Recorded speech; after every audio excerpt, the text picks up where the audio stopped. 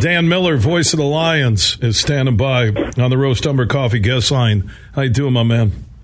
I'm doing well. How are you? Good. All right, so when the schedule came out and you could read it, week by week last night, a little after 8, 8:30, 9 o'clock, whenever, what was your first number that came into your head on win total for the Lions? I don't really do that. More than one, less than 17. I mean, I look, this is nobody wants to hear me say something. If I say too few, they're going to say that I don't have faith in the team. If I say too many, they say I'm a homer. It's a good team. This is a team that should have expectations to contend, if not win, the NFC North. They're the favorites to do it. I don't know what number that means, but what it means is you've got expectations on you, and you need to go out there and play. And, we're all talking about it now, but the most important thing they're doing is Alan Parks is putting in the work and getting ready, because all these expectations, if anything, will only weigh heavily upon you when you get to the season. So you got to be ready for it.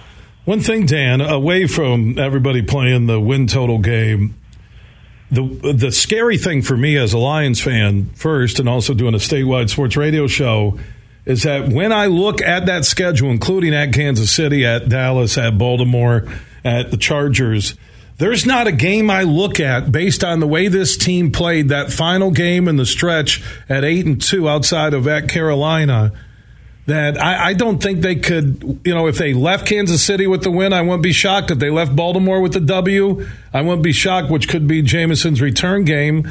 At the Chargers with the win, at the Cowboys, this is where the franchise is at, that I believe they're competitive enough and deep enough now to compete against anybody on their schedule. And that's what I see when I look at the 2023 list. I agree, but I also think that you now have to prove it.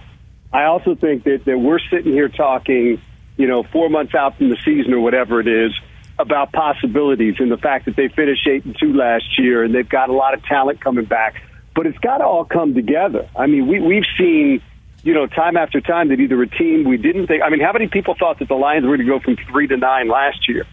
And especially when they were sitting there at 1-6, how many people thought the Rams would be decimated by injuries and fall apart like that? So I don't argue with anything you're saying, but I think with possibility and talent and all the optimism we have has to come the execution. You saw the difference between winning and losing last year. If you go back over that 1-6 start, it was turnovers, it was bad penalties, it was all those things. You're that kind of mistake away from losing a game.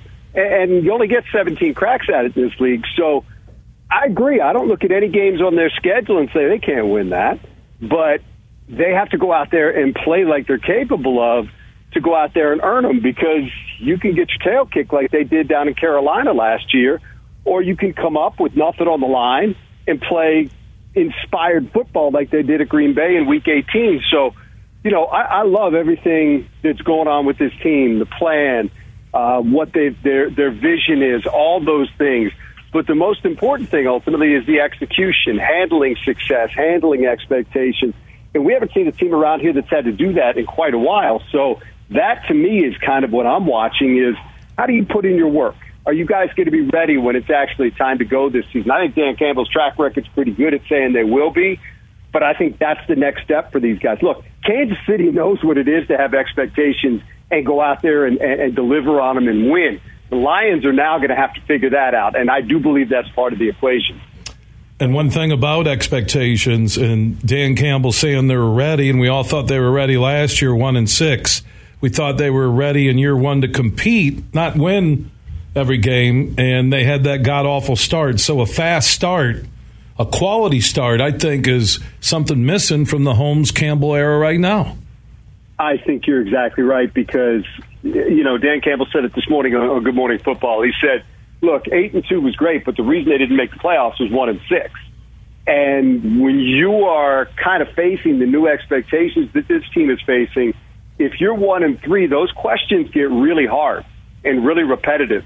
And you can start to look around a little bit and wonder what the heck is going on and why things aren't going well. And guys try to, maybe do somebody else's job on the field, which is the worst thing that you could do, but just because they want to win so bad. So, again, that goes back to being ready, handling your business, and not digging a hole for yourself. It's all those things go into winning, and you know, we've seen teams here before that can do that, from the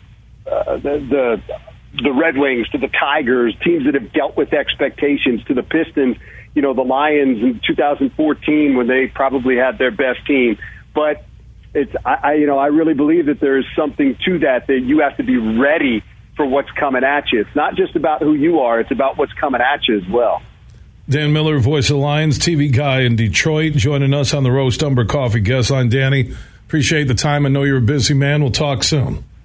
Anytime. Appreciate it. Thank you for having me. Yeah, back at you, Dan Miller, joining us.